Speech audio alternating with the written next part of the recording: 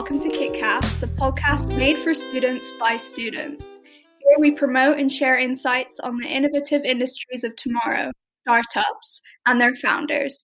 My name is Lucia, and I'll be your host today alongside Maria, who will introduce herself right after. This program is offered by Warwick Kickstart. You can find more information about us on our social media, which will be put in the description of this podcast. Hello everyone, Carmine here. Today we are joined by Jessica Sue Rasmussen, CEO and co-founder of Two Magnolias and a Warwick alumni. Hi Jessica. So thank you for joining us today. No problem. Hi to both. Lovely to have you. So we'd like to start by asking you a bit about your working background and how you came about starting Two Magnolias, and just give us a bit of a general recap of your journey. Sure, of course. So I, as you said, I'm a Warwick alumna. I was there many, many years ago, and but was very fortunate as I left Warwick to basically start a career in banking. I went straight into RBS, and I was on the graduate training program. And, in those days, sort of banking took large numbers of graduates. It was a very sort of human resource friendly sort of recruitment, milk round. They would be on campus, and lots of students got that opportunity. So I was very fortunate. I got into RBS, and then I sort of wasn't entirely sure what part of banking I wanted to be involved in. And, these graduate programs, you get a chance to sort of go from sort of different areas to different areas. And I started off in investment banking, but very soon, I think sort of 6 months in, I got the opportunity to move into the trading floor. Oh, interesting. Okay. And in those days, that was very unusual. I was sort of the second woman ever on the RBS trading floor, and, one of very few graduates.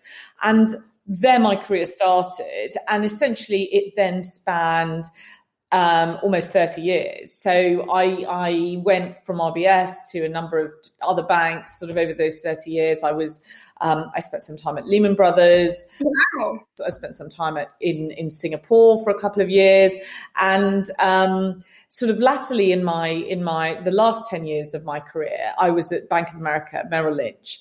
And I joined them soon after the global financial crisis in 2009. So that was the time when, two big banks came together, sort of, the global financial crisis, sort of banks were under a lot of pressure, and, Bank of America bought Merrill Lynch. And so I joined that merged entity. And from there, the journey of the new big sort of global bank started, and particularly the American banks. And I was very fortunate to spend 10 years there, and sort of, had a wonderful time. I was in London, the whole time, but I was sort of running various different teams. I got the opportunity to work across products, and with some fantastic senior managers. So, when it came to sort of 2019, sort of, as I came towards 30 years, and as my children now are sort of more grown up, I had the opportunity to actually retire from banking, and I decided to take the opportunity because as much as I'd love that phase of my life, I sort of felt that I needed to take some time out to take stock. Really intense stuff. Yeah. Of where I was. I mean, it was pretty intense, but it was a wonderful, I was very fortunate. It was a wonderful journey, and I've seen many things. And as a woman in banking, I sort of got to a level at which I could really, participate, have a seat at the table with some very senior people. And that's, you can't discount the value of that. Yeah. So I decided to retire in 2019, but obviously being a woman who's, worked all her life. I was never going to I never wanted to just sit back and do nothing. So at the same time, a friend and business colleague of mine, Marie, also decided to take a step back from banking. She'd had about 20 years, but she had a young family, and it was a sort of work-life balance decision. that was brilliant for me. So we sort of sat down and decided, what do we want to do? And we went through various different iterations of, should we design an app? Should we start a business? Should we build a product? Yeah. There were lots of sort of things going on in our minds. And then we realized that what is the one thing that we had after our combined 50 years of banking? We were fortunate enough to have a capital base, which we'd accumulated through the many years of being in banking and then saving and then keeping money aside, etc. And so we decided that we were best left at that part of the food chain, i.e. sort of using the money that we had to help others who were probably more talented than us, more sort of tech savvy, more in tune with what's happening right now, to do all the product build out. And so we decided to start an angel investment business. So an angel investment fund is one where self-certify as a sophisticated investor, and then you invest your own money in startups or businesses that you can identify with. So Two Magnolias was born, and it was born in December 2019.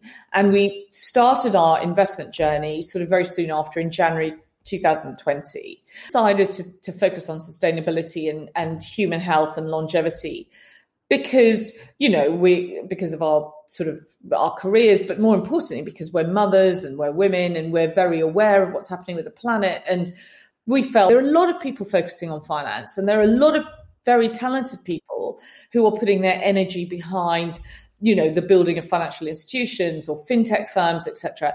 And we didn't feel that we had to join that. We'd kind of done that. We'd given our life and soul to financial services for many years. So we felt, let's focus on the things that truly mean something to us.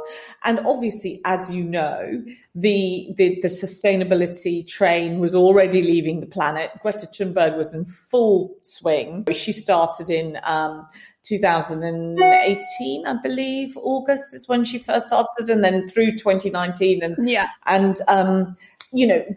But the global movements of Extinction Rebellion and all the various different country factions of young people who were really focused on the emergency that we currently face with the climate was something that we wanted to join. We wanted to join that. And we always say that, young people have a fantastic voice and they need to use that voice. But for those of us who are slightly older and who have got capital, we can actually help form those solutions. And that's what we needed to do. That's where our urgency comes from. So that's why we chose sustainability. And then whether it was by luck or judgment, we are very focused on fitness and ourselves and sort of human health. And we started to get aware of a strain of medicine called functional medicine, which is very big in the US, but not so big in the rest of the world. Yeah, I've never heard of it. Yeah, so functional medicine is about essentially it's the prevention of disease and how you maintain your body and your physiology such that you prevent the sort of diseases that are ever pervasive in society from occurring. Really interesting. Yeah, so it's sort of of obesity and diabetes. Mm-hmm. I mean, things that you're very aware of. But this goes as far as the prevention of dementia, tackling Alzheimer's, etc. Diseases where there are no known cures. Mm-hmm. And as you know now, through the coronavirus pandemic, lots of medical intervention has come to light where people can sort of self-boost their immune systems by changing the way in which they live, whether they take large quantities of vitamin D, whether they take regular vitamin C. I mean, small things which actually are now being scientifically proven to have a disproportionate impact on disease before it arrives in your body. Mm-hmm. And what we have to realize is that medicine in its current form is very focused on solving or creating cures for diseases that suddenly you're afflicted with. Yeah. So a heart attack, go to the doctor and you say, please cure me. I've had a heart attack. And they can, right? And the hospitals can look after you and the cardiologist will look after you, etc. But you've had the heart attack. So functional medicine is the stage behind that, which is there's no need to have a heart attack. It's something congenitally wrong, which is unavoidable. Let's really look at your medical profiling disease onset. Yeah. So, that helps the sort of way in which you can manage your human health and longevity. So there are various gurus on this. So Dr. David Sinclair at Harvard and Dr. Mark Hyman. I mean, you can all follow these guys on Instagram and LinkedIn or Twitter, etc. And they are really looking at the science behind how we actually go through life without having to be afflicted with diseases that can actually be avoided, or we can actually sort of suppress their onset. And so that's one of the reasons why we kind of decided on human health to join sustainability. And of course, this is pre-COVID, and then COVID arrives, and everyone's now talking about it, which is fantastic because we don't have to. Amazing! Your timing is perfect. Well, I mean, I think it's probably luck, but I think that not luck that coronavirus hit, by the way. Yeah, no, maybe not luck. It was lucky for us because what we don't want to do is to really spend a lot of time around the debate around sustainability and human health. When we go and see people, particularly when we launch as a venture capital fund, and we can talk about that in a minute. We don't really want there to be any debate with people who are investing in us about why these two areas are important. Yeah. They are, by their very essence, critical to the sort of, health of our planet and the health of human beings. So we're very kind of fixated on this. And we really just hope people say, oh, well, that's obvious. Yeah. Of course. We need to join this journey in whatever way. I mean, I think that's super interesting, especially like even with things like supplements, they're becoming so accessible nowadays, especially within the kind of health and fitness communities. Like even with like YouTube now, we have so many people promoting, whether it's, protein for, working out, or then you have like this kind of more like supplemental, like this, like, let's promote this new like green, like get you or one of your like portions of vegetables a day and put it into a smoothie and like stuff like that. So it's really interesting that you're kind of entering this world because it is so relevant, especially to the Generation Z, for example. So yeah, it is. It's very it's very relevant, and I tell you why it's relevant. It's relevant because for many years we have, and I don't. This is not a political lecture, by the way. No. But for many years, and I know this because I've worked in finance in the commercial world for many years.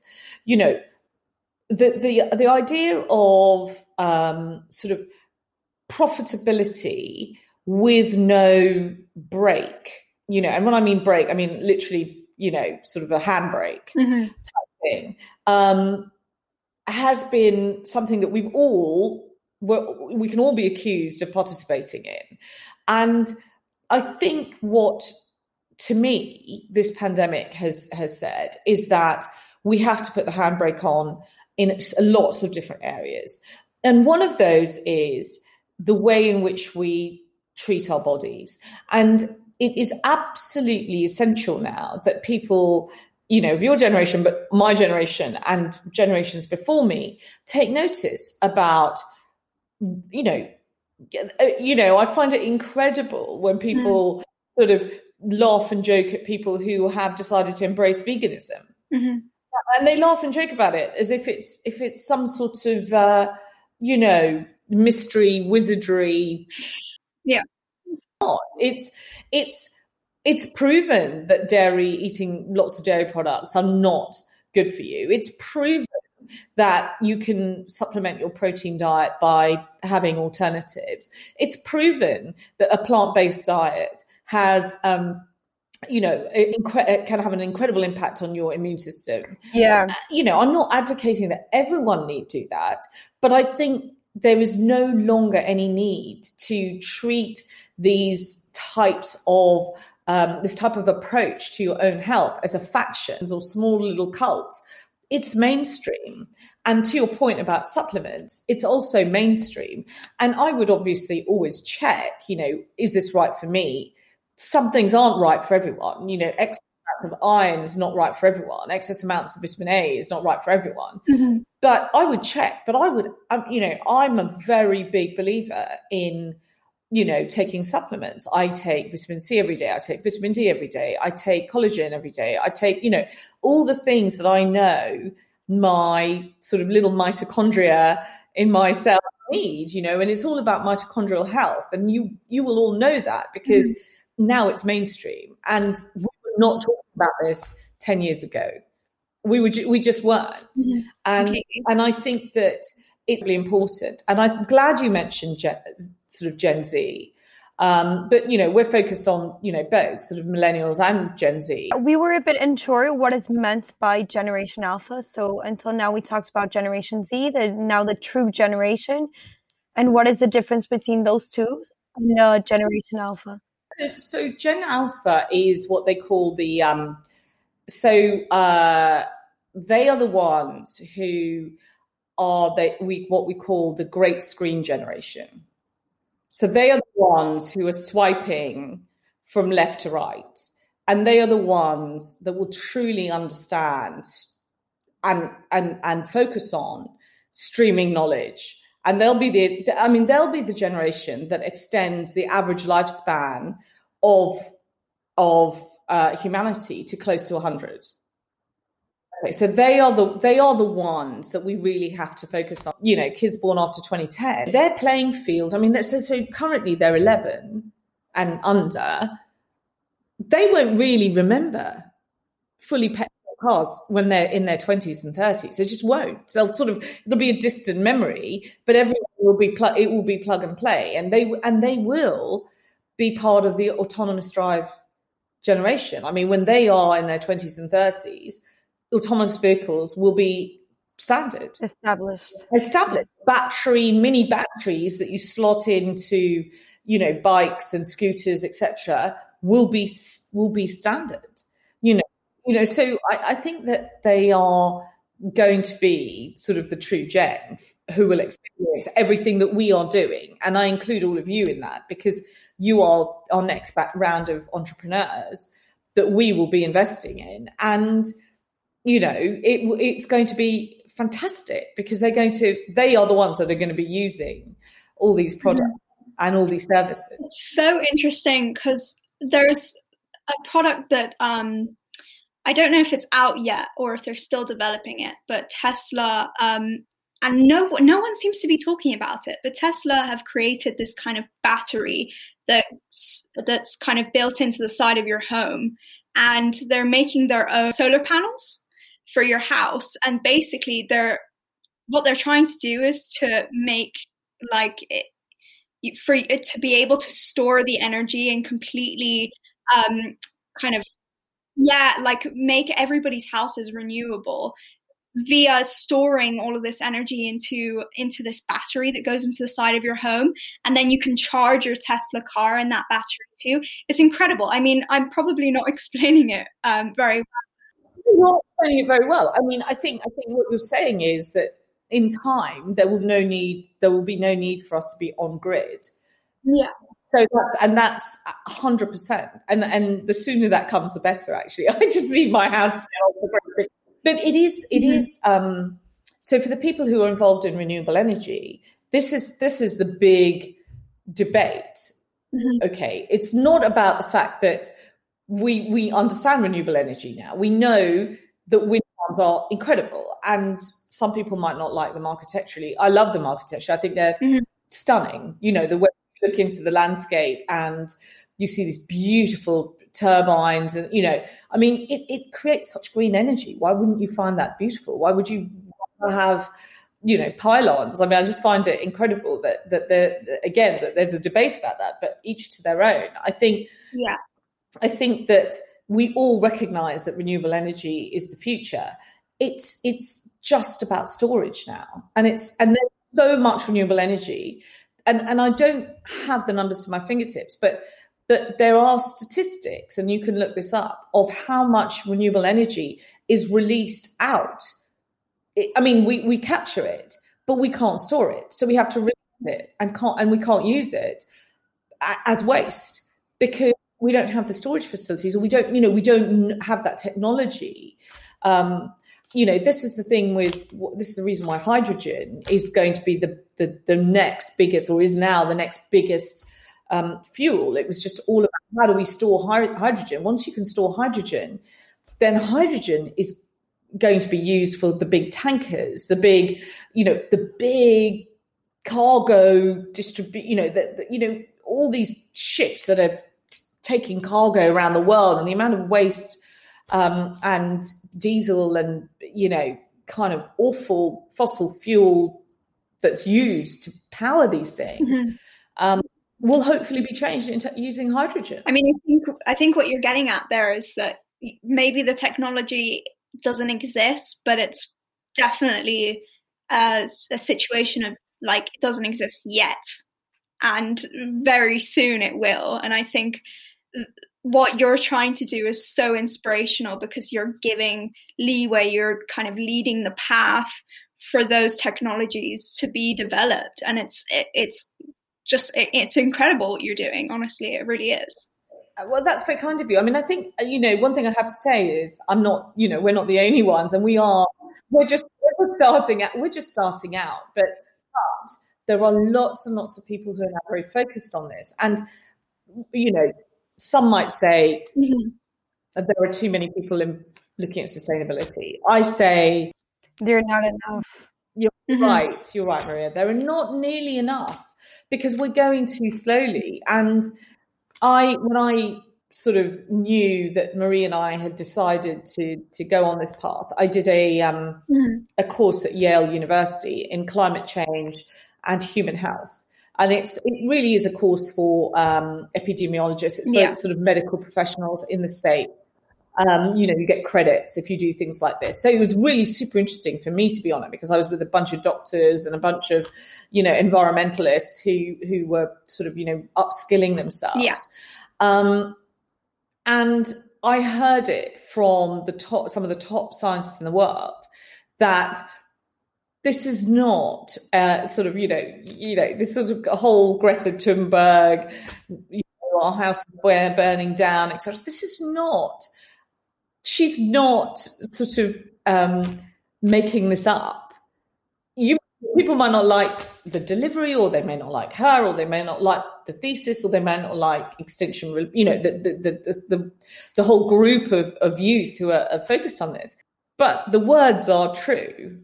And maybe that's the issue, that people don't like that she's being so in your face with facts, that it's like, this is the reality, and people are so scared to accept it that instead they kind of attack her saying, oh, like she's crazy, or, she's the way that she delivers this isn't right, and go back to school. And they kind of start to pick on her as a person because they don't want to face the reality. They don't want to face the facts that she's presenting to people, because it's scary. It really is. Yeah. Very scary. And it's fear. Yeah. And I get that. Mm-hmm. Believe me, I was thinking when I was doing this Yale course, I was thinking to myself, what have I been doing for the last 30 years? And then I knew the answer. I have been accumulating capital so I can, so I really feel that apart from doing this because we truly believe, there is a financial outcome to this, by the way. We want to back people who are going to be successful, because successful people will change the world. So let's not be under any illusion. Focusing on sustainability doesn't have to mean charity. In the past, sustainable giving was always linked to charitable giving. It was sort of let's save a forest. So let's give, let's raise money and let's, do a marathon and, and let's give money. And we didn't know where. So there is a slight nuance to that. This is not about charity. This is about finding commercially viable products such that young people or older people or whoever it may be can also create a living for themselves. It's kind of using of our resources and really pushing them to the limits and not taking anything for granted, I think is really interesting. And we noticed that one of your goals was to challenge the gender equality gap in the investment world. So we're just a bit curious as to know what you're doing to achieve this and what has your outcome been so far? There are two things at play when we talk about gender equality now in the workplace. The first thing, which is the thing that I experienced through all my career, was the inequality, the gender inequality in pay. Mm-hmm. Okay. So there's the gender inequality pay gap. And that is a well-documented thing that we all had to deal with. Me personally, Marie and I, we believe that gap is almost closed now. I think in, modern society, big corporations, all corporations, in fact, recognize that there is no difference between men and women, same job, same pay. Yeah. If that's not happening, then there is a big problem. And by law, people have to comply with lots and lots of, there are big frameworks around this now. So I for us, the gender inequality in pay, I think is almost zero now. I mean, it might not quite be zero, but it's almost zero. Mm-hmm. The issue lies in the wealth gap. Okay. So there remains a big difference between the wealth of men and women. And why is that? It's because women traditionally are savers and men are the ones that tend to invest their income. These are big sweeping generalizations, but there are lots of statistics around this. So the one statistic, for example, is that only 1 in 5 women actively invest their savings.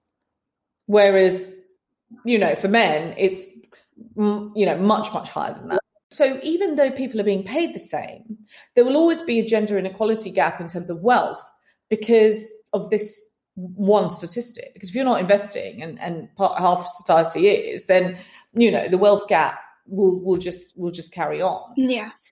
So that is what we're trying to address. And what we're saying is, as 2 female founders, as 2 women who have had other careers, but we've also, had children, we have families, we have a wealth of experience. What we're saying is, it doesn't have to be that difficult. It doesn't have to be that opaque. We can be transparent. If you like what we're doing, if you like what we're saying, then join us and invest. And together, we will invest in companies that are working on our 2 pillars. And that's what we're trying to do. And we're saying to it, don't be afraid. Don't be scared, because we understand you. We're women. Until we invest with the same biological feeling, we can't help it. Women invest differently. We ask different questions. I'm not saying one is better than the other. I'm just saying we approach things differently. Maybe we're more cautious. Maybe we're not. Maybe we're more concerned. Maybe the questions that we ask have a different touch and feel to them compared to the questions that a man might ask. So what we're saying... So you want to bring that into the marketplace. Exactly. Yeah. Absolutely. So we're saying, if you can identify with us, we're here for you. Mm-hmm. And if you want to invest your money, then this is the way you can do it. And it's very transparent. We're not forcing anyone to do anything. But I think it's being able to touch, for people to be able to reach out and touch and feel what they're investing in, I think makes it easier. Mm-hmm. And I think it's easier for women, particularly. Yeah, that's really interesting. Yeah, following on from that, so when you are presented with many, because obviously you talk to many entrepreneurs that are looking for funding and everything, what would you say is something that you really value on their approach to you, or on the value? What do they value that you also value? Been very fortunate to see a lot of different companies over the last 15 months. And one thing is very clear, is that we have invested in people. The most critical thing that changes our minds about whether we invest or we don't invest is whether we believe and trust the founders of that company. Because if you get to the stage where we're doing sort of due diligence on you, and we're really, we've had 2 or 3 meetings, and we're looking at your financial models, and we're trying out your products or whatever it might be, we ultimately, we're investing in people. And it's absolutely critical that the passion and the love you have for your product comes out in the way in which you live and breathe in your business. And we can see that very clearly when we speak to different companies. Obviously, everyone is a salesperson, and they're trying to sell their product to you, and they're trying to say, come on, join us, etc. But there is a difference between the ones where we go, this person's going to nail it. And remember, as I said earlier, it is a financial consideration. So when we're giving you our money, we're saying we trust you. Yeah, completely. It's trust from both ends of the spectrum, yeah. We trust you not to screw this up. Now, don't get me wrong. Not everyone is going to get it right, and there are unforeseen circumstances, and there are, but at the point at which we actually send you the money, we abdicate the responsibility for that money from us, from our safe care, to you. And it's, will you look after that money in the way we expect you to? Do we trust you? Will you respect it? Will you ensure that you are diligent with it? Will you not be wasteful? All of those things. And actually, when you ask yourself those questions, the answers come quickly. Because you can see it in the people that are presenting. So it is very much about people. That's really interesting, and I just want to follow that up, kind of asking you to kind of give us a little bit of insight in what's been one of the most memorable investments that you've made thus far, or one of the most memorable startups or companies that you've come across so far. I mean, it would be really unfair of me, because we made 5 investments, so I can't really. I mean, it would be unfair. That's a mean question, I know. It would be unfair for me to say, oh, this is the one, because actually we want all 5 of them to do really well. I mean, if you look at statistics, they say that if you're a venture capital company, 95% of investments will fail. We don't want that. I mean, I don't understand why that's even a thing, because we want every single one of our investments to do well.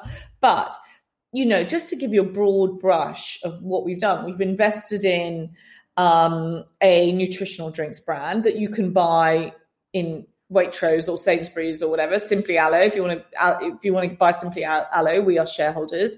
We have invested in a company that is essentially the end goal will be to plant 1 trillion trees, but it is a mash of music and tree planting that is very, very new, and that app will be launched sometime this year. So when it's launched, it will be a movement. You will hear about it. We will flag it to you.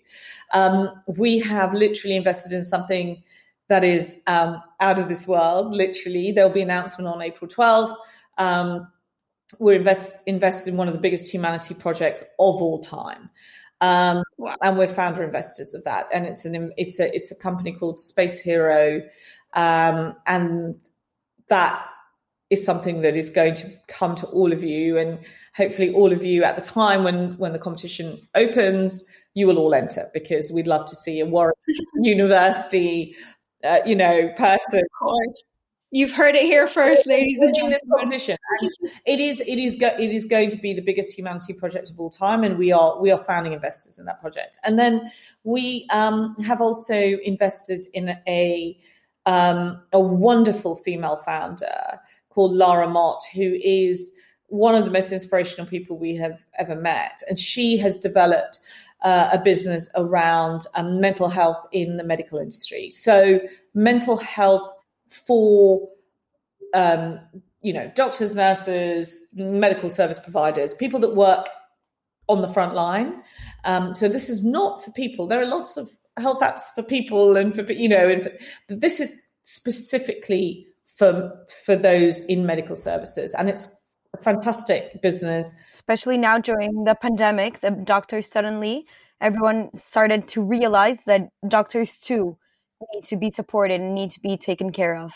Well, there is a big growing crisis in the health services globally about post-traumatic shock among medics, because if you see some of now the analytics coming out, there's something on I think that was out on TV the other day, which was about nurses who were training, but they were training and then they were brought to the front line because everybody, everyone had to be there.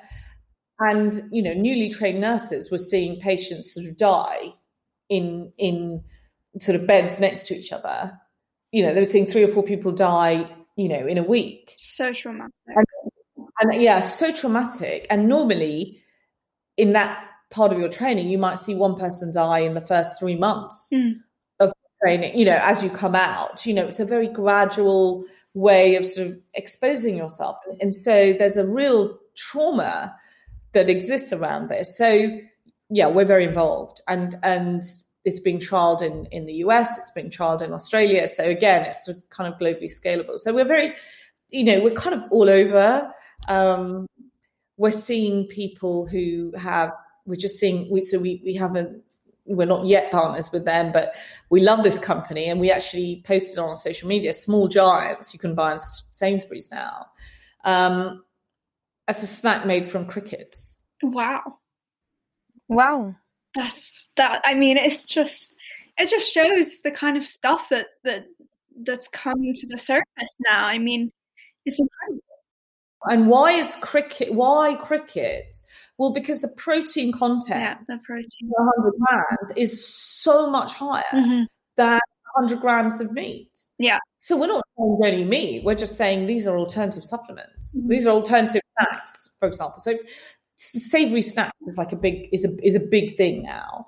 Have some crickets. Yeah, also I feel like there's so much coming through into the West now that is coming from other cultures that has been around for generations. Like you're talking about crickets, like in Asia, they've been eating crickets, in markets for God knows how long, decades, centuries.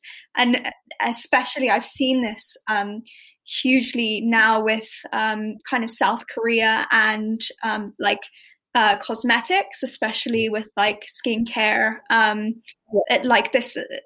Things that have been around for ages in South Korea are only now coming into the market, like special ingredients within skincare that show amazing benefits, and they're blowing up in the West. And these are things that have been around for ages. So it's really interesting to see like kind of cultures coming together and everybody kind of sharing ideas and everything's becoming relevant everywhere, and it's really amazing. Yeah, it's very amazing. I mean, 2 billion people already eat some form of insects.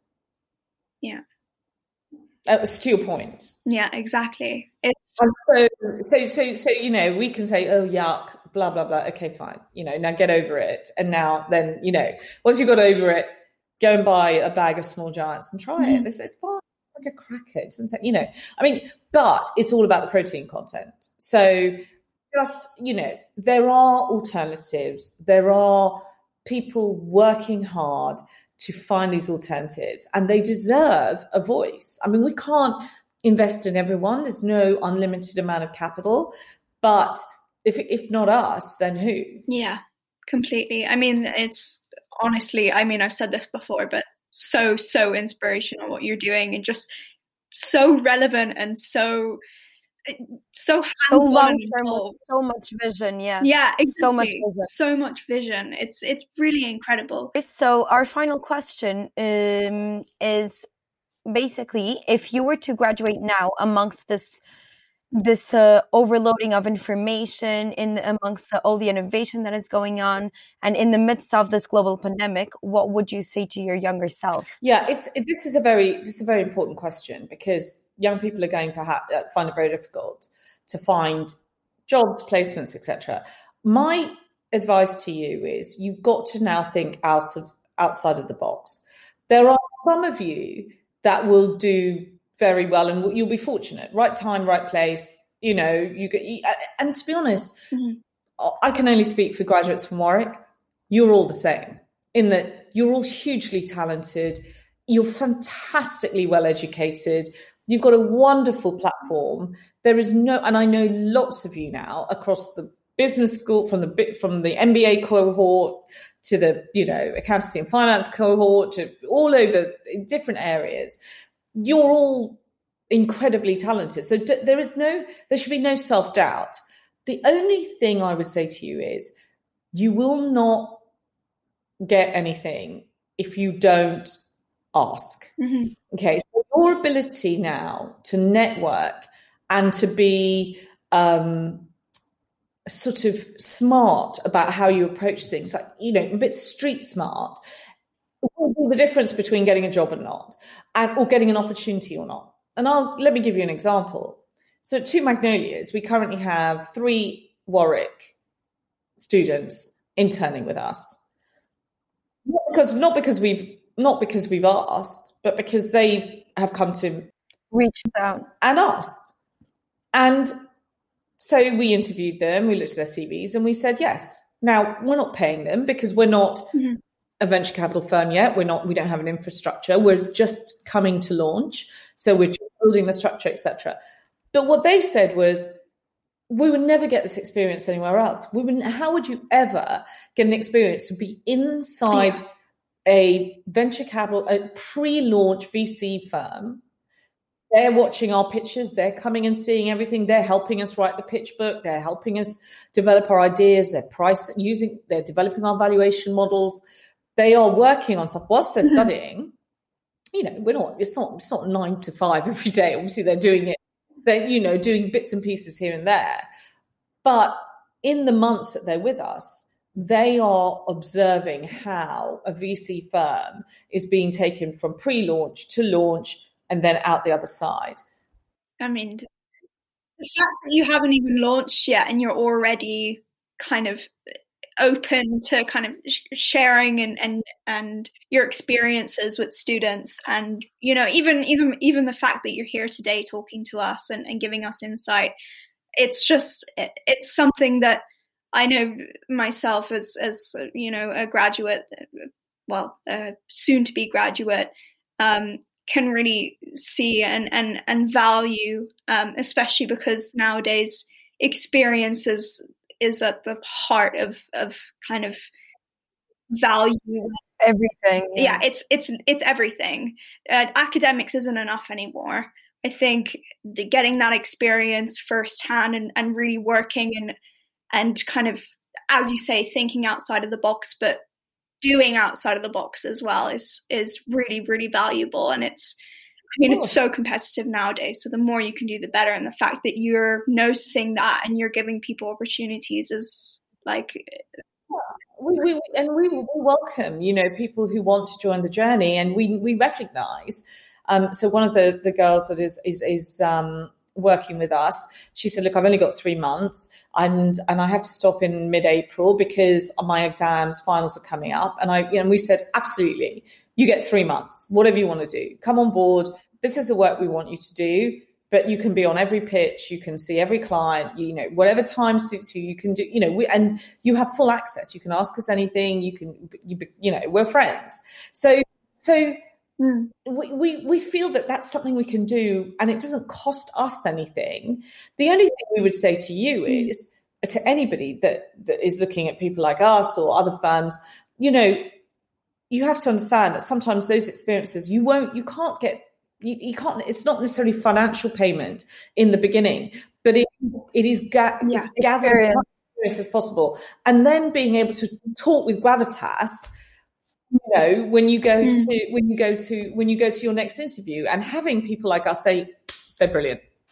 Take them, please, because our network, you know, getting to know people who know us, or getting to know some of the companies who might want you, or, you know, all of those things. So it's what I would say is be smart, be different, don't hesitate, be fearless, definitely be fearless. Don't worry, but you just have to be different. You know, if you want to go into a job and be a trainee lawyer and earn, you know, 35 grand or 40 grand in September, and you get a job, and that's brilliant. That's great. Fantastic. But you may not want to be that person. Yeah. So therefore you have to be courageous. Yeah. And there's no right path. Yeah, that's true. There's no established path. Nowadays, it's all about you finding what you relate to the most so you can be the most successful and think outside the box. Yeah. There are so many careers. You know, when I started, I didn't ever think, I thought just going into banking and seeing the 20 jobs in banking was like a huge, expansive opportunity. Now, oh my goodness, I mean, the entrepreneurial spirit of the world, as you said, Lucia, but earlier, you know, and Maria, as you suggest about thinking outside the box, it's all there for the taking if you choose to be different. So choose to be different, and then, you know, jump off the cliff. I think you just encompass the whole message of our Kickstart there. Just think outside the box, be different, and explore. Take a risk in what you truly believe in. Absolutely, and we are here. And when I say we, I mean collectively as an industry, as a senior group of people who've had 30 years of experience throughout. And there are so many Warwick alumni who are available. Reach out, find us, and we're here to help you. And we might not be able to help you immediately, but we can help link you in. We can answer questions, and we're here. So that's amazing. Thank you so much. No problem. Such a pleasure. Problem. Thanks, both of you. I've really enjoyed it. Thank you. So, all right, guys, that's all we have for you today, unfortunately. Thank you, Jessica, for coming on to our podcast and giving us insight into angel investments. Our Women in Kickstart team are happy to be welcoming Jessica for an online event on the 18th, so this Thursday. So make sure to stay tuned to our social media for the event announcement and details. I'd also like to add and tell everyone to keep an eye for the speaker event, new podcast, and the opportunity to join us by becoming a member. In order to do so, please just follow our media pages on Facebook or Instagram and just message us, because we are currently recruiting and looking for many of new people to join us on our journey. If you want to learn more about Jessica, please visit the websites in the description box or tune into the event on Thursday. And if you want to hear more about current affairs and our industries, you can go to our website, also in the description box, to read our weekly articles. Thank you for joining us today. And if you're interested in taking part of our podcast, please message our Instagram or Facebook pages privately. We hope you tune again in next time.